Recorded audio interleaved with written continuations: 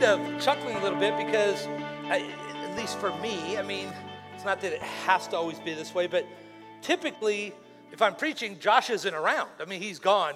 Something comes up or there's other things that take place, and I'm not used to always seeing him too, and so it's a great thing.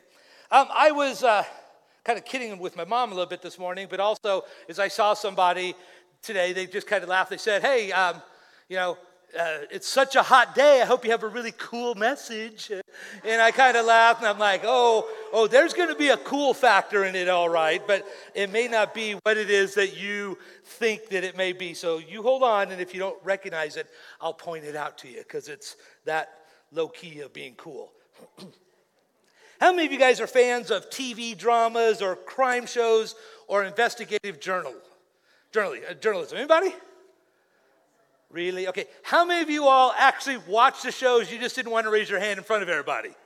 Yeah, kind of some of the rest of you. Like, I know that that's the case. There are popular TV shows out there. It's always amazing to me that virtually every single crime possible, plus the investigation of the crime, the warrants that have to be issued, the arrest, the interviews, the interrogation, the trial, the mistrial, the sentencing, and the occasional reversal of an unjust guilty plea can all take place in simply 1 hour's time, minus, of course, the commercials. Like, we just know when we sit down to watch a show, it's like, it's going to get wrapped up. Matter of fact, sometimes my wife and I will be watching a show and something looks like, they're coming up on the answer, but it's only like 20 after the hour. Like, wrong answer. Like, there's still another 40 minutes to go. Like, we all understand this. Now, every so often, a show will be so compelling or there will be so much information in it that they'll turn it into a two-parter. Like, you get to the end, it says, to be continued. And you're like, I wasn't expecting that. And for those of you that are old enough, you might remember sometimes they even turn things into something called a mini-series. Like, they would turn it into a whole week's worth of stuff. Well, that's kind of what the message today is like and the message last week. Like, those two together, there's so much information in there that Pastor Josh, he talked about this concept of hope. We're going to continue talking about that today in a message I'm just calling, My Hope is in You. We're going to talk about some of the same things because they're super important, but we're going to talk about them in a little different way or maybe a little different angle or a little different terminology because, as I was sharing with the guys earlier, sometimes different things just hit us differently. And it resonates with us in a different way. So I want to mention that to you up front. Last week, Pastor Josh, he discussed the concept of living hope and dead hope. It's great information. If you haven't had a chance to hear that, go online.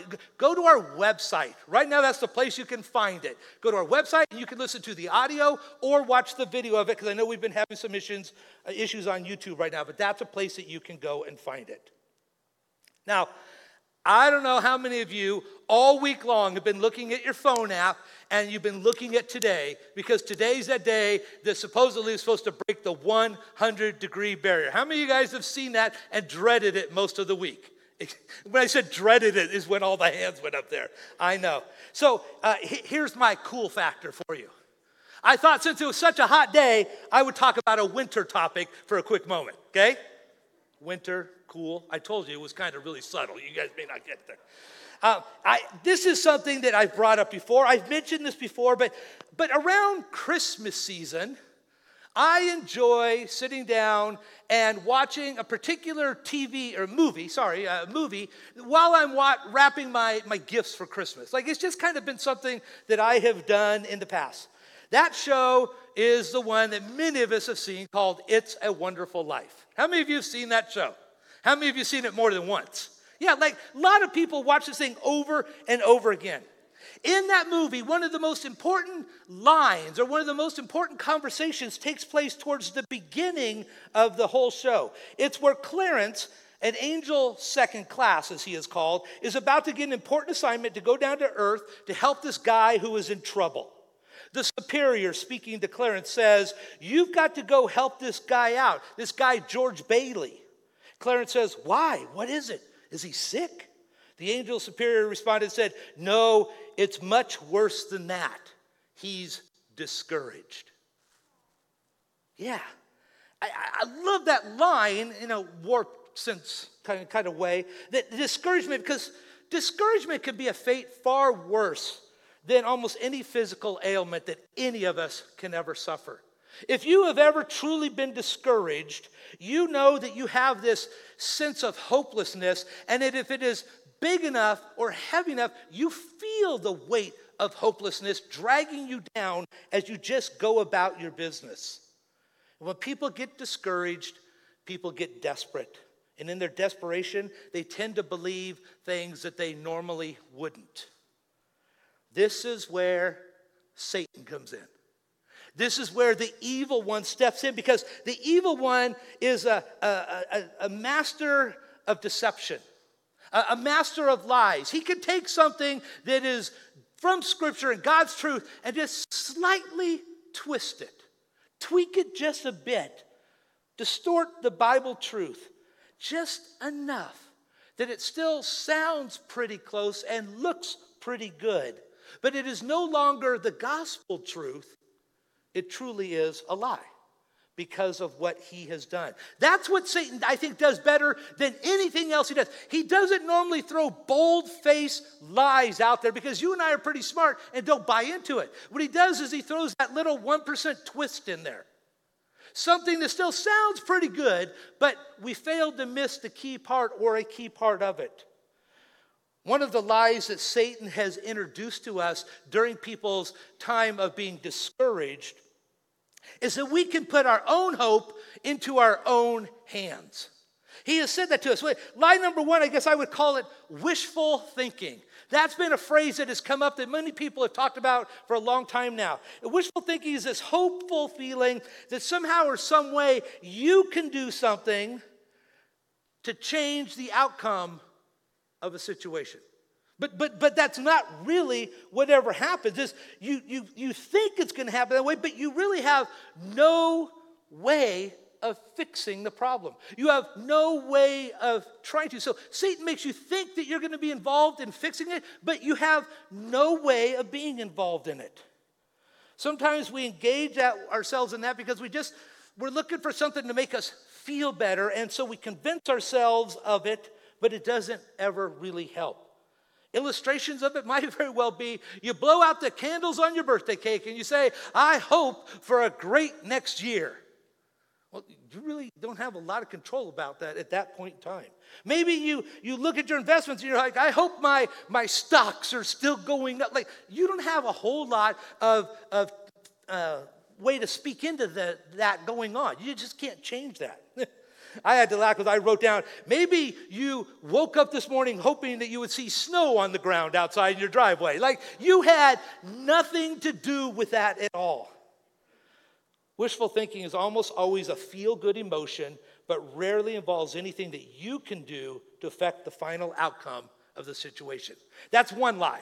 A second one is something I just called like blind optimism. Like, being optimistic and looking at the bright side of life is great.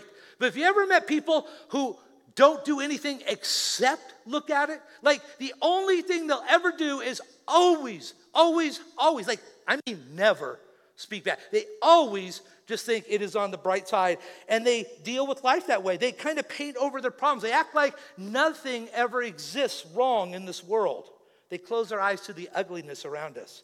In fact, some religions even take this approach. They say that there's ultimately that sin is just an illusion, not a reality. It's not real to us. We're just imagining our sin and our depravity. To them, everything is good all the time, and you can do something about it. That's blind optimism, like really just looking at something and saying, all I'm going to do is find the upside to this. I saw this a long time ago, and I just always laugh at it. Blind optimism is kind of like the lost dog sign posted around town. It says, lost dog, hobbles on 3 legs, blind in the left eye, missing right ear, rotten front teeth, broken tail, recently neutered, and has an infected wound. The dog will answer to the name of Lucky. Like Lucky is not what I would name that dog. Fortunate maybe, or, running out of lives maybe, but just Lucky, it seems like some people always look at it and they have a bright outlook, and that's okay to have that, but not when you realize, it's all about me and nothing about God. It's when we take God out of the equation that the problem comes in. But thankfully, that's not what real hope is, and that's not what we're left with, and that's what I want to mention to you here today. According to Scripture, specifically we look here, Romans chapter 15, verse 13 is a key passage just to start with. The Apostle Paul tells us that there's an answer for hopelessness. That answer is God, the original and the only source of real hope. So if you have your Bibles, you can look there, or you can look up on the screen behind me. I'm going to read to you what it says there about God and hope and you and I. Paul wrote, "May the God of hope fill you with all joy and peace as you trust in him, so that you may overflow with hope by the power of the Holy Spirit." We'll leave that up there, but I want you to hear it from another version than I wrote down here. But you can still look up there. You can see a slight twist here, but how it's still the same passage. Another version says, "May God, the source of hope, fill you with joy and peace as you believe in him, so your hope may continue to grow by the power of the Holy Spirit." Let's break that down a bit and maybe leave this up on the screen so you can see what it is I'm speaking of. To begin with there, it says, God is the source of hope. Because God is holy and his promises are perfect, we have hope. I once heard hope explained this way. It says, it's the thing that is needed for the time in between God's word and God's action.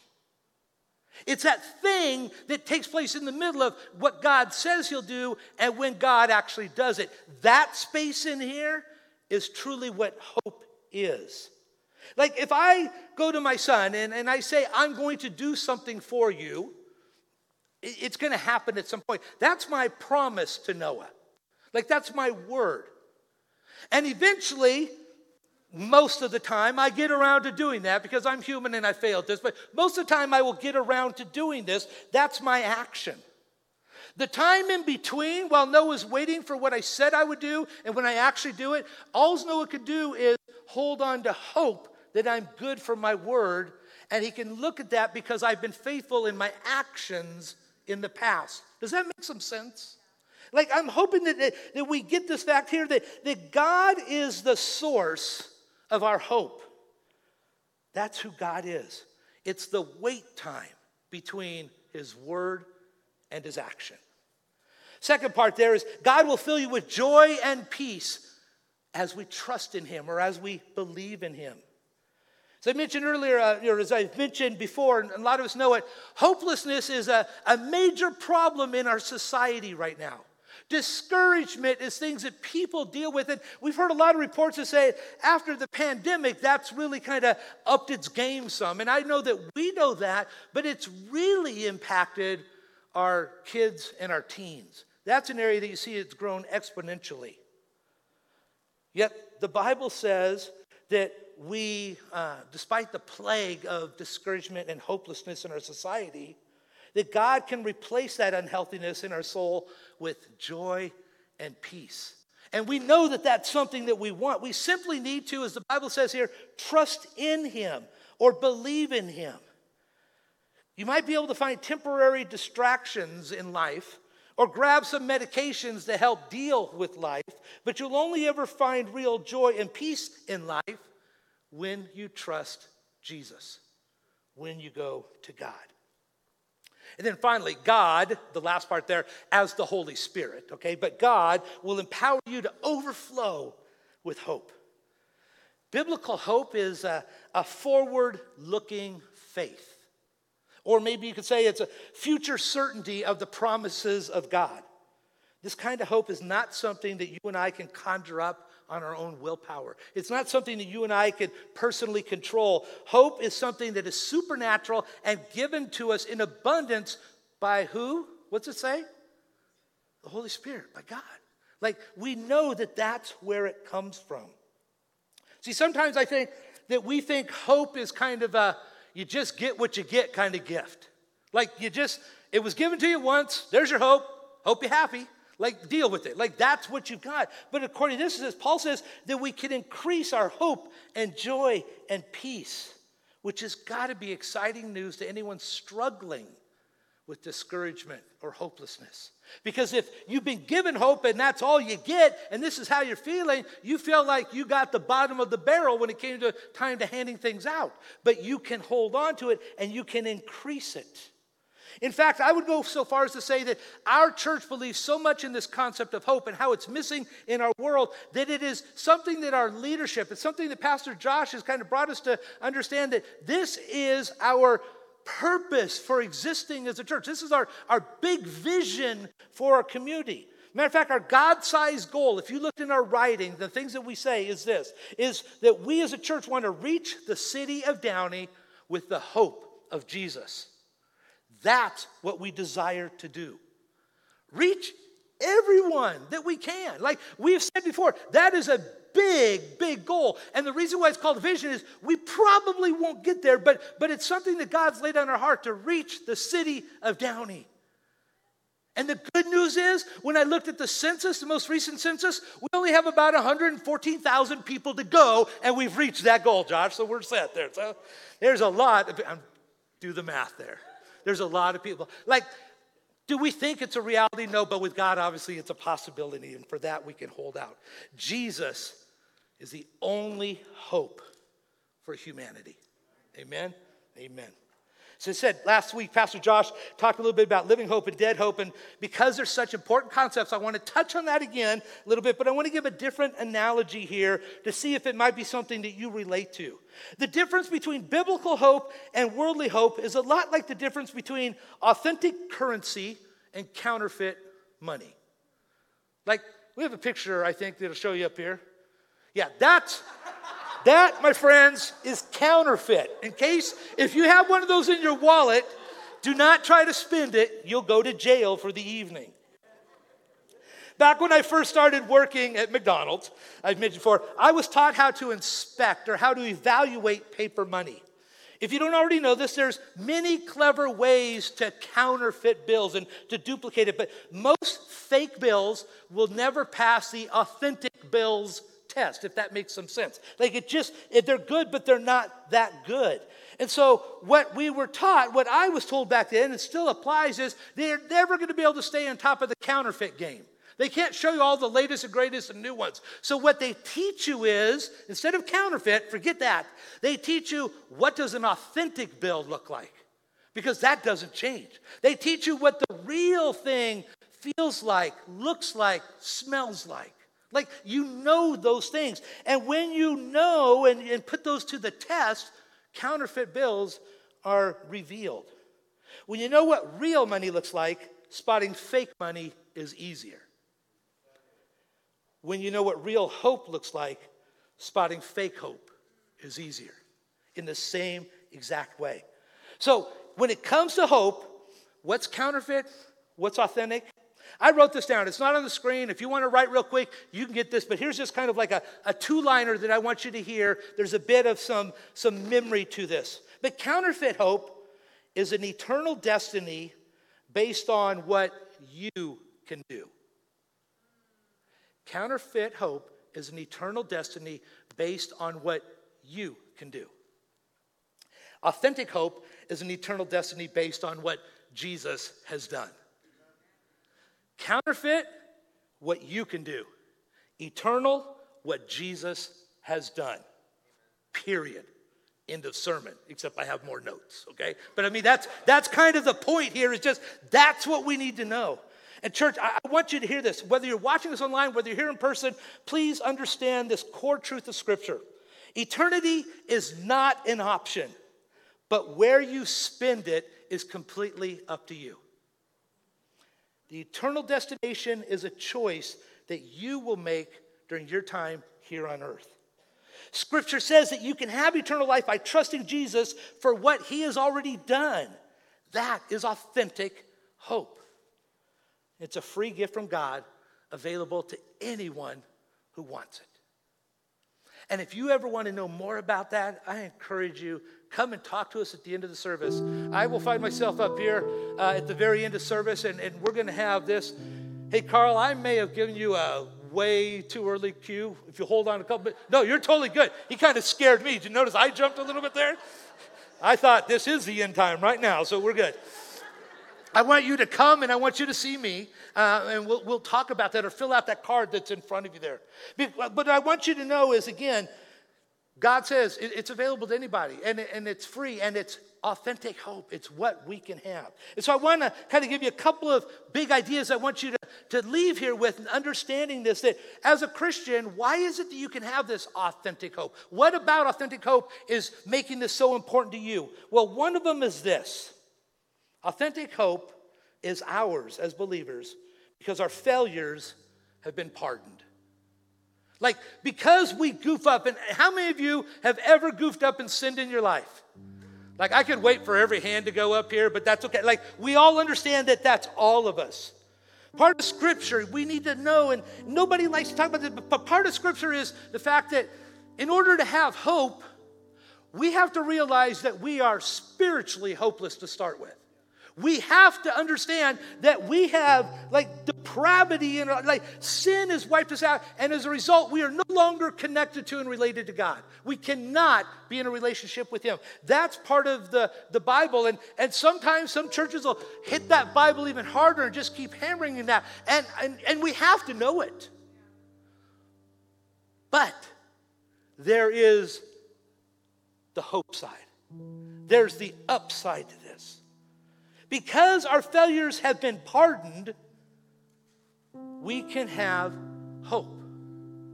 That's something for us as Christians to hold on to. In Titus chapter 3, verses 5 through 7, it says it a little bit this way. Here's some highlights of that passage there. It says that God saved us in His mercy, not by virtue or any moral achievement of ours, and that we are acquitted by God's grace. This comes to us from God because God said that's how He's going to do it. And that's how God allowed it to happen. As a result, I would say the thing that we can walk away with and that we can share with other people is, as much as we are spiritually hopeless, God has given us hope. And so even when we keep making mistakes going forward, there's an opportunity for us to kind of have do-over days or do-over moments. I don't know about you, but I like do-overs because I make mistakes. Like, whether it be playing golf or whether it be writing something out or whether it's just in a relationship thing, like there's always mistakes. I fail and there's do-over times. And in the Old Testament, the book of Lamentations, and kind of references earlier, chapter 3. Because of God's great love, we are not doomed, for His forgiveness never runs out. His mercies are renewed every day. Every morning, He has enough mercy to forgive us again and again. I don't know about you, but I turn on the news and I keep hearing them talk all about this renewable energy concept. But I'm here to tell you that it's much more important that we rely on God's renewable mercies instead. That's something we can walk out of here with. Another reason why we as Christians can have this hope is because our future has been promised. Our failures were pardoned. Our future is promised. Like, that's a guarantee when you go through Scripture, when you go through the Bible, when you read through there and you see what all is involved. We are told that our future is what we can hold on to and that we can have that.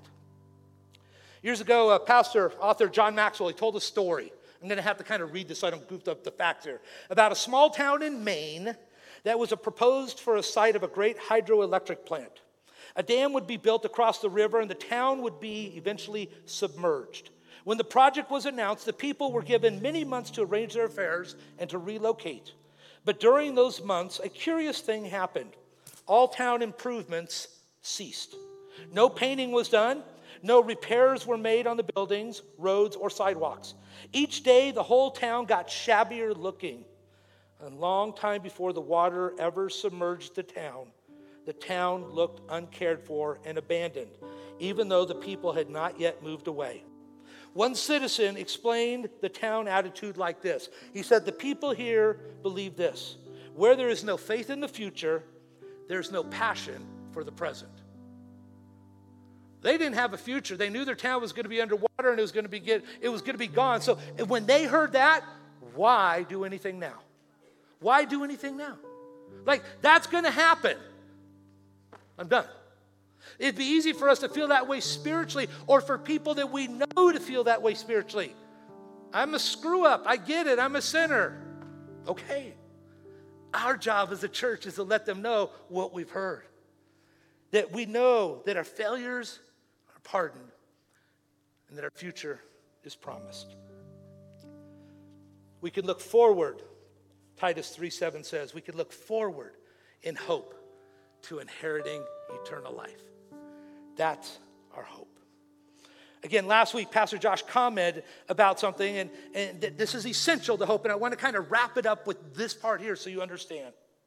It's really, I want to say it again because it's important, and want to make sure there's clarity so we're not confused, because sometimes these get a little twisted. They get a little muddy.